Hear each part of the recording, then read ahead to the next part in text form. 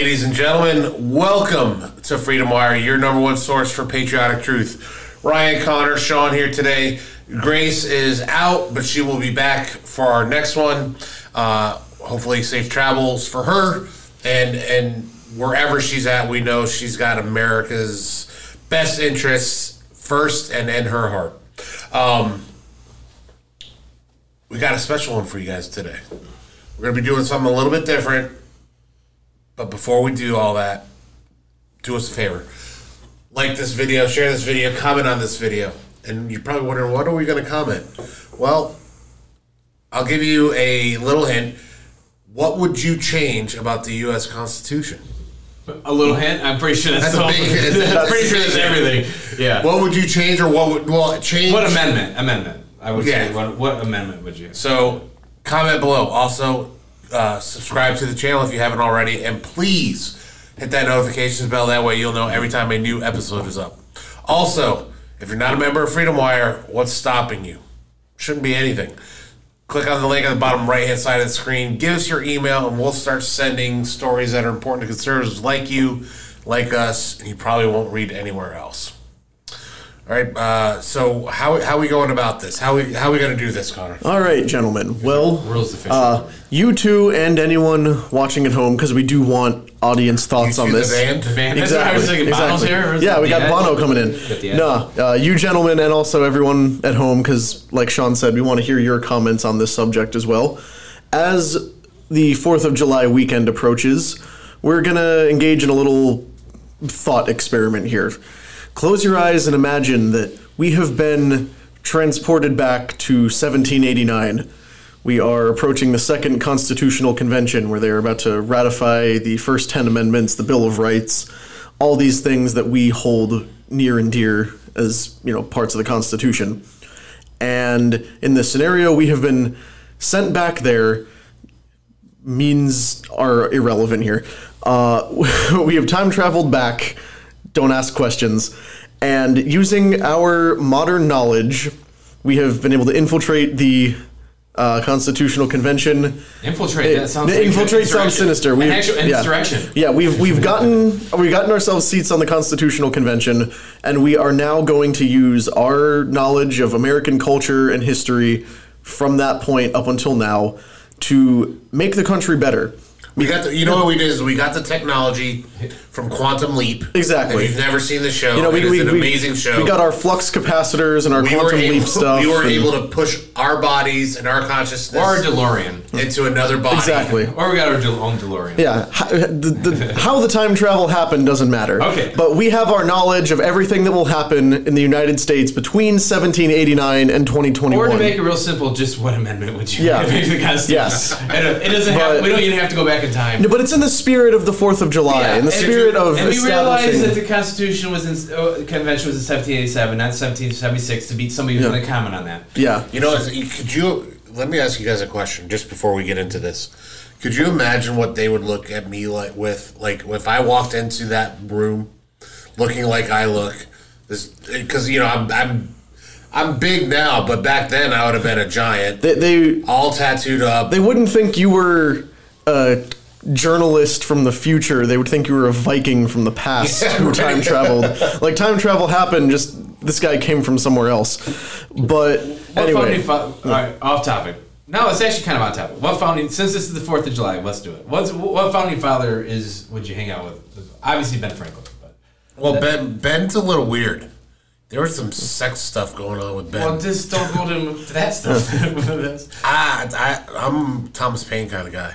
Yeah, he's a good one. Anyway, who? Yeah. So anyway, we are now. You don't have one. You don't have one. I'm sorry. I thought we were moving along. I mean, I'd love to meet Washington. It's kind of an obvious thing, but he's the cool guy in the room. Okay.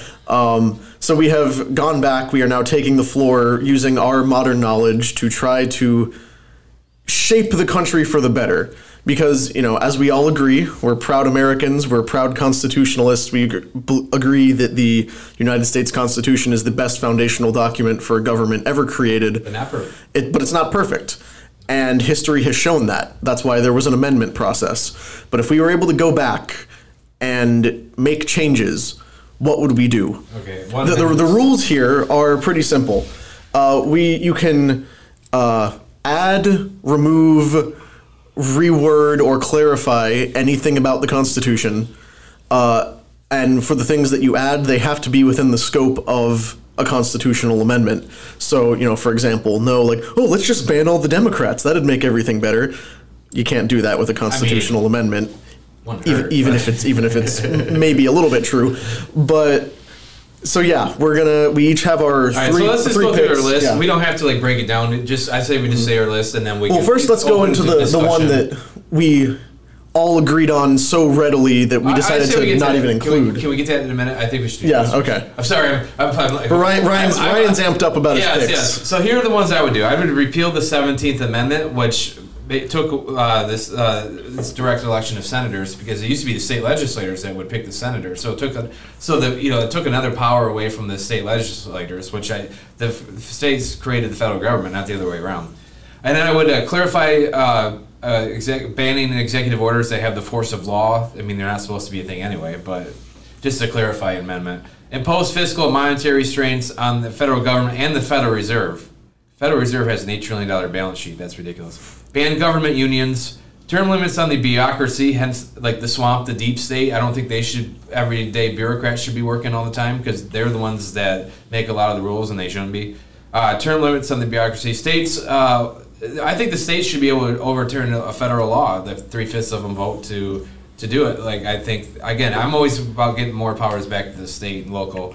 And then the one I'm not really sure on, I would like term limits on the Supreme Court, but I think something's got to be done with the ruling. Mark Levin in his book proposed an idea of maybe having a state or a congressional override of a ruling. I'm not really sure on that, but I like the premise of it, and I think that's something that should be for further discussion. Dang, Ryan, you're supposed to boil it down to 3.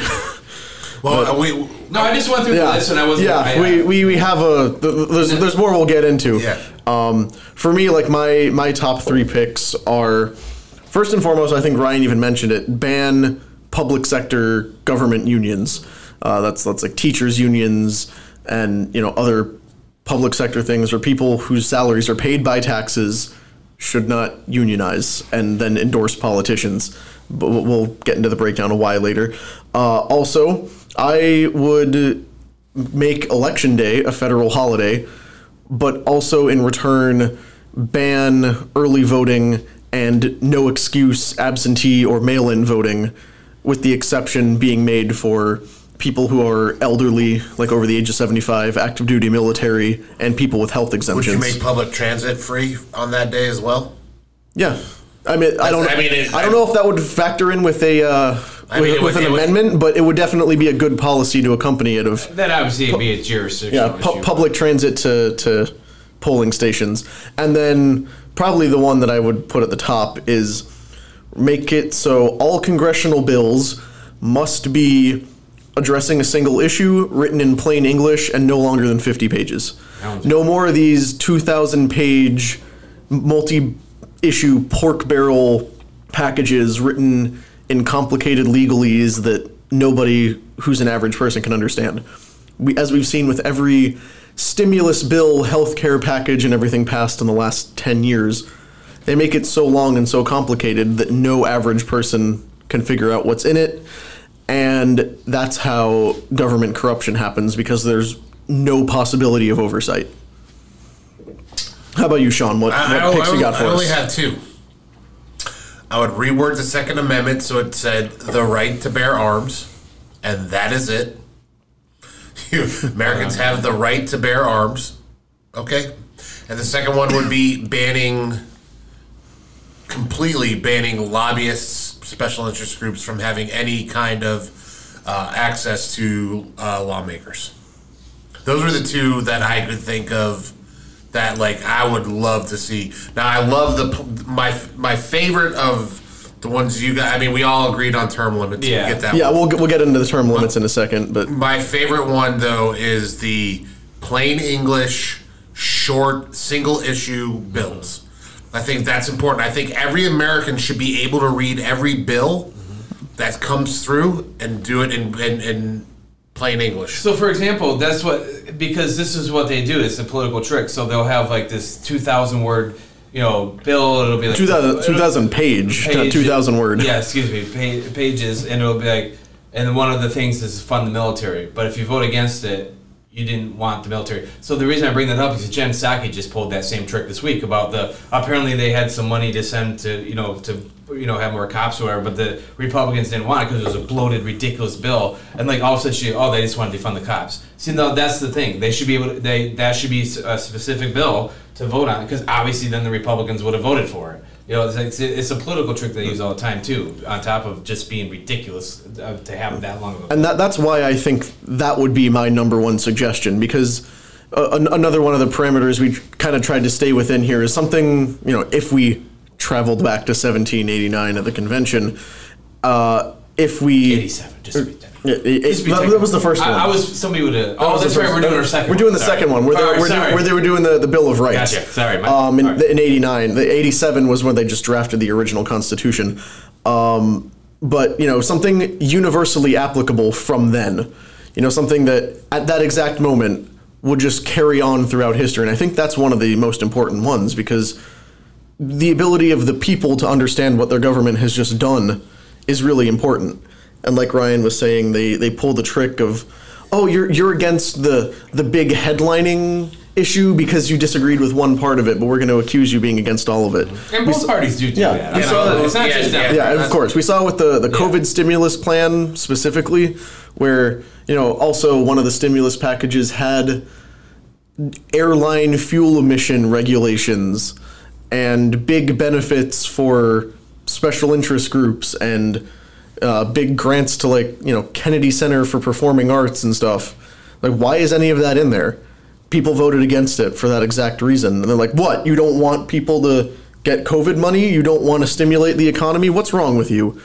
And that's one of the side effects of that. And I have to change the one I said. When I said it would say the right to bear arms, period. No, it would say the right to Americans' rights to bear arms shall not be infringed. Period. So let me. I wanted to add that little caveat to mine, because when it comes to our ability and our right to bear arms, the part that seems to be the most contested is the well-regulated militia, and the problem with that is we are all militia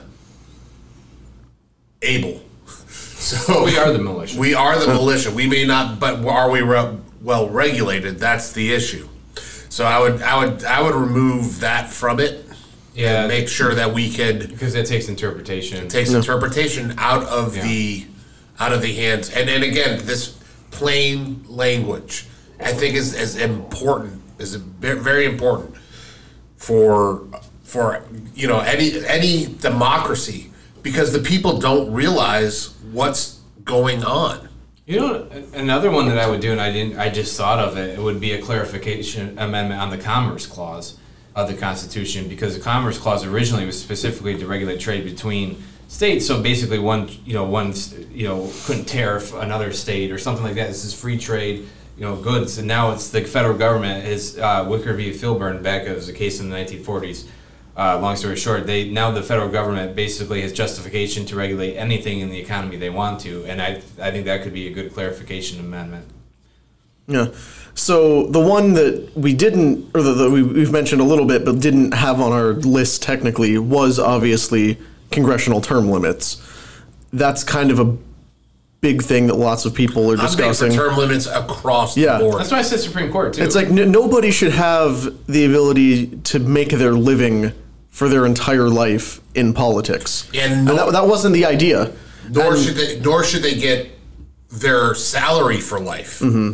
Mm-hmm. That's and their health benefit, their gold-plated health benefits are just like, they get these great health benefits too. And honestly, I'm okay with that though. Yeah. I'm okay with benefits. I'm not okay with them earning $170,000 a year for the rest of their lives. Well, my point was this: I was like back doing Obamacare. Remember, they wouldn't go on Obamacare themselves. They passed. Like, why wouldn't you guys go on Obamacare if it's so great? Because they had really good health benefits. Well, when you think about it, the way the founders understood government was very different from the career politicians we have today, where the founders were businessmen, they were farmers, they had lives, and pardon my French, but they had shit to do. Yeah.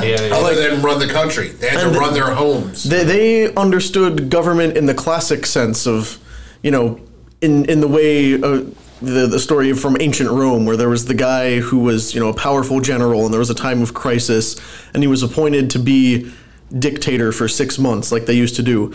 And they called him, and he was plowing his field. He left for 6 months to fix the republic. Then he came back, went to the plow exactly where it had been left, and kept going in the field. That was what the founders intended. Someone would go into government, they would do their duty, they would represent the people, and they'd do it well, and they'd hang out for a while, but then eventually you would have a life outside of being a congressman, you'd have a life outside of being a president. That's how, that was intended to work. So honestly, it was probably such a no-brainer to them that, nobody's going to try to be in Congress for 45 years that they didn't even bother to mention it. And I think that was a failing on their part, because we now have politicians who have been politicians for 50 plus, including the current president of the United States. Can you imagine, there would be some kind of baseline sort of qualifications, but could you imagine if legislative, any elected position wasn't elected but was appointed like jury duty? You just get a thing in the mail. Get a thing in the mail. Congratulations, you're now the new congressman for your district for the next 4 years. There would be obviously some qualifications you'd have to have, but imagine if that's how it was, where you instead of having to run and spend money, it's just okay. I like citizen legislature, and again, I disagree with pretty much everything she's ever said, and that's not my point I'm making. But people ripped on Alexandria Ocasio-Cortez. She's a bartender. I think that's kind of cool, because she's a citizen legislator at that point. Now, she'll probably try to serve forever going forward. But my point is, it doesn't have to just be like Harvard Law. She wasn't a bartender. She was a bartender, but she wasn't a bartender. And was she not like someone who basically auditioned? I don't know. What I mean by that is, she was tending bar as a way to make ends meet. She wasn't a bartender in the classical sense of the term. This was her job. It was her career. It was someone who took a job. It was somebody who took a job because her political. What degree do you guys share together? I don't even want to say that. I'm sorry, I don't remember what it was. No, I'm not gonna say it. Anyway, continuing on. So she was waiting for something in that area to open up, in which, when you look at her majors, she was going to have a job in politics. This was the ultimate. She was just like, well, I guess I'll. I mean, come on, an interest in economics. She's not a common person. She's not one of the people. Okay, but that doesn't change my thought on that, because she was still trying. She had to make money. So she was being. An interest in economics and alcohol. Ryan, you and AOC have a lot in common. That's another discussion. Yeah. But so but kind of rounding it back to the Constitution, it was the whole point of the founders. And this is a big difference between today's liberals or at least the far left. No, liberals and the founders, is that they were worried. They were worried about who had the power. They wanted to decentralize power. If you look at all their amendments, and every amendment I had here decentralizes the power, so it's not so concentrated. Where Barack Obama made the famous comment in some circles it's famous at least, that the Constitution tells us what we can't do. It doesn't tell you what they can do. That's dude, that's the point. See, that's the way a liberal thinks. So why can't it tell me I can regulate this, or I can tax these people, the rich, or something? It doesn't say that. It's a different thing. So, and the Constitution is a contract telling the government what they can't take away from the people. That was the concept of God-given rights that they secured early on. It wasn't, here's what you're being given with the Constitution. The Constitution was a list of, hey, here's everything the government can't touch, because these are your rights given to you by nature of your very existence. because that's the way it should be. Right, their job is to protect that. Sorry, go ahead. No. If their job is to protect the Constitution, they've over the last 30 years they have done a piss poor job of it.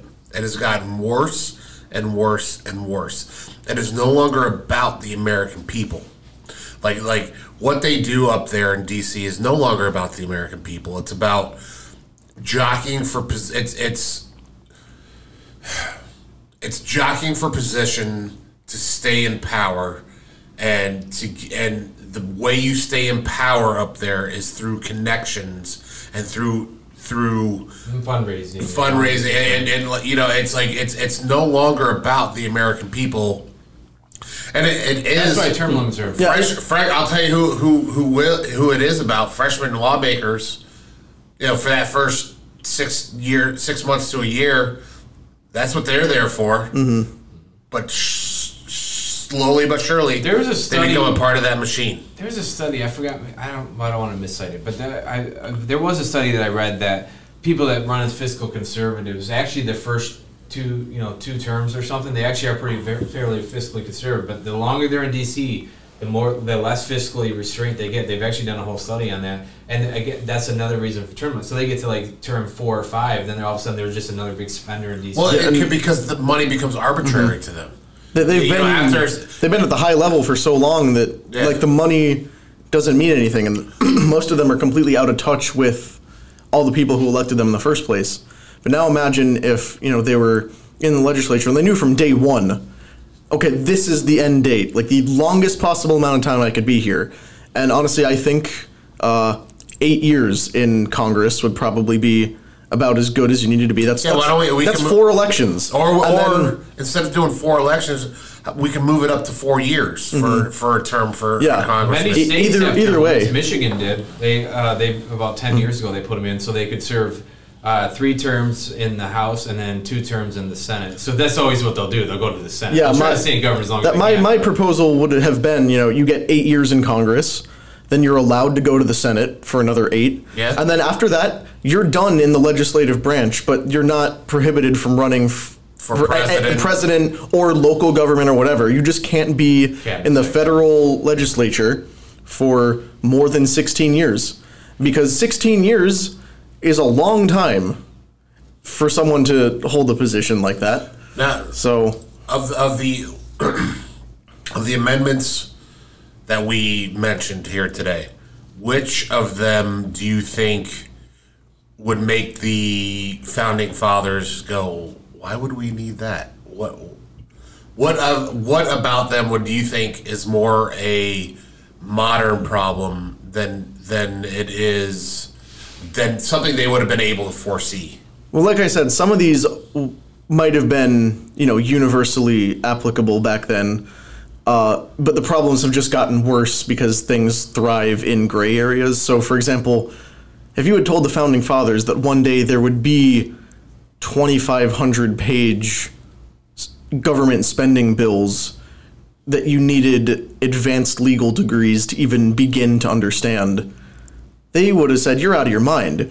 Because, first of all, how do you even conceive of something being 2,500 pages when you still kind of handwrite all your important documents?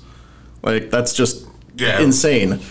So this is, obviously things that were confusing for them. And I think the labor unions might have been another one. Yeah, I was going to say, so what I think, the government unions. I think that the government unions and the one I had on term limits of the bureaucracy, and even the clarifying the executive orders, I don't think they could have ever foreseen the federal government being 2 million federal. There's 2 million federal employees. I don't know if you guys knew that. They could have never foreseen the government because they thought in the Constitution that they had pretty much limited the government enough. I think to me that is the thing they would be like amazed at how big the federal government's gotten. So that's why I think the limits on the federal bureaucracy would be when they would be like, why do we need this? And I think the one I proposed on like election day and stuff might also be a little odd to them because first of all, trying to inform them that there will be a point in American history where women, black people, and uneducated people are allowed to vote. That would have caused non-property owners. Non-property owners who aren't as intelligent as the average guy in this room. Obviously, if we could go back in time, because now it's an amendment, we'd exactly ban slavery. Yeah, and honestly, of course, I'm sure every one of us were we able to time travel back, would have gotten up and said, "Hey, you guys have to try to ban slavery with this thing, like now, cut it off." Slavery wasn't a part of the amendment. They were the only thing it was they did outlaw tried the slave trade by 1808, but they didn't ban slavery. It just means that the slave trade had to it continued. The point I was making was they tried. The historical record shows that there were proposals to ban slavery at both constitutional conventions, and an early draft of the Declaration of Independence mentions slavery as one of the evils of the British Empire. They blame the king for it.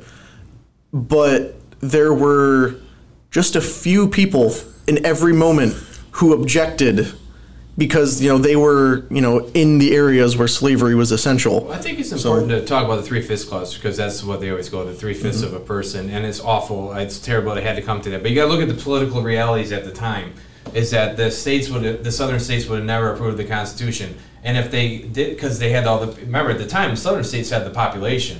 Like Virginia was the big state back then. They had a lot of, and the southern states had the population. So if they were to count for representation purposes each slave as a person, then they would have had overran the North. And slavery, who knows how long slavery would exist? It would have been expanded to the entire country instead of just just relegated more. I mean, there was no slaves, but mostly just relegated to the South. So it's important to understand why there was a 3/5 compromise.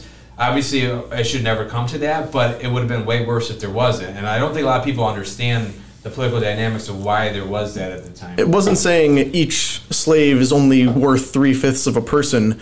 It was an effort to counter the southern states wanting to count each slave as one person for population without actually letting them vote, because then they would have used that to prop up slavery. It was actually a compromise, exactly, to try to stop the spread of slavery. But, obviously, these were things that were tried at these conventions. There were abolitionists and people who did not support that there. It wasn't just a room of old racists, even though, many of them would have been racist by today's standards. Yeah, I mean, we're getting off topic here. Yeah. We got to bring it to a close. Well, no, it's all about the Constitution. No. But what I mean by off topic is this is a topic that we could discuss a whole new podcast. Yeah, because this is something that I just felt it was worth mentioning, because it's obviously one of the biggest flaws in the Constitution, but it's not something that they were unaware of that day when they were in the room. Yeah. This was an issue they worked on. But basically, what this all means, there's room for improvement in the Constitution, and unfortunately we don't have a time machine. But if any of our modern government officials want to pay attention to this podcast and take some hints, or maybe get that Convention of States project involved here. Oh, I didn't even mention that. That'd be That's great. Another podcast I'd love to talk about. But okay, we're done. Yeah. Sorry. Yeah. We got time. We're up against the clock. Yeah, we have so much we want to talk about. Yeah. All right, guys. Thank you for watching. Hopefully you liked what you heard. More importantly, hopefully you agreed with what you heard. If you did, do all that stuff we asked you to in the beginning. Become a member of Freedom Wire. Like, share, all that stuff, and we'll see you guys next time. Yeah, let us know what amendment you like. Yeah. Comment below. Yeah, don't forget, leave us your comments. Check back at the top of the episode for the parameters and everything, because we want to hear from you guys. We read all your comments and everything.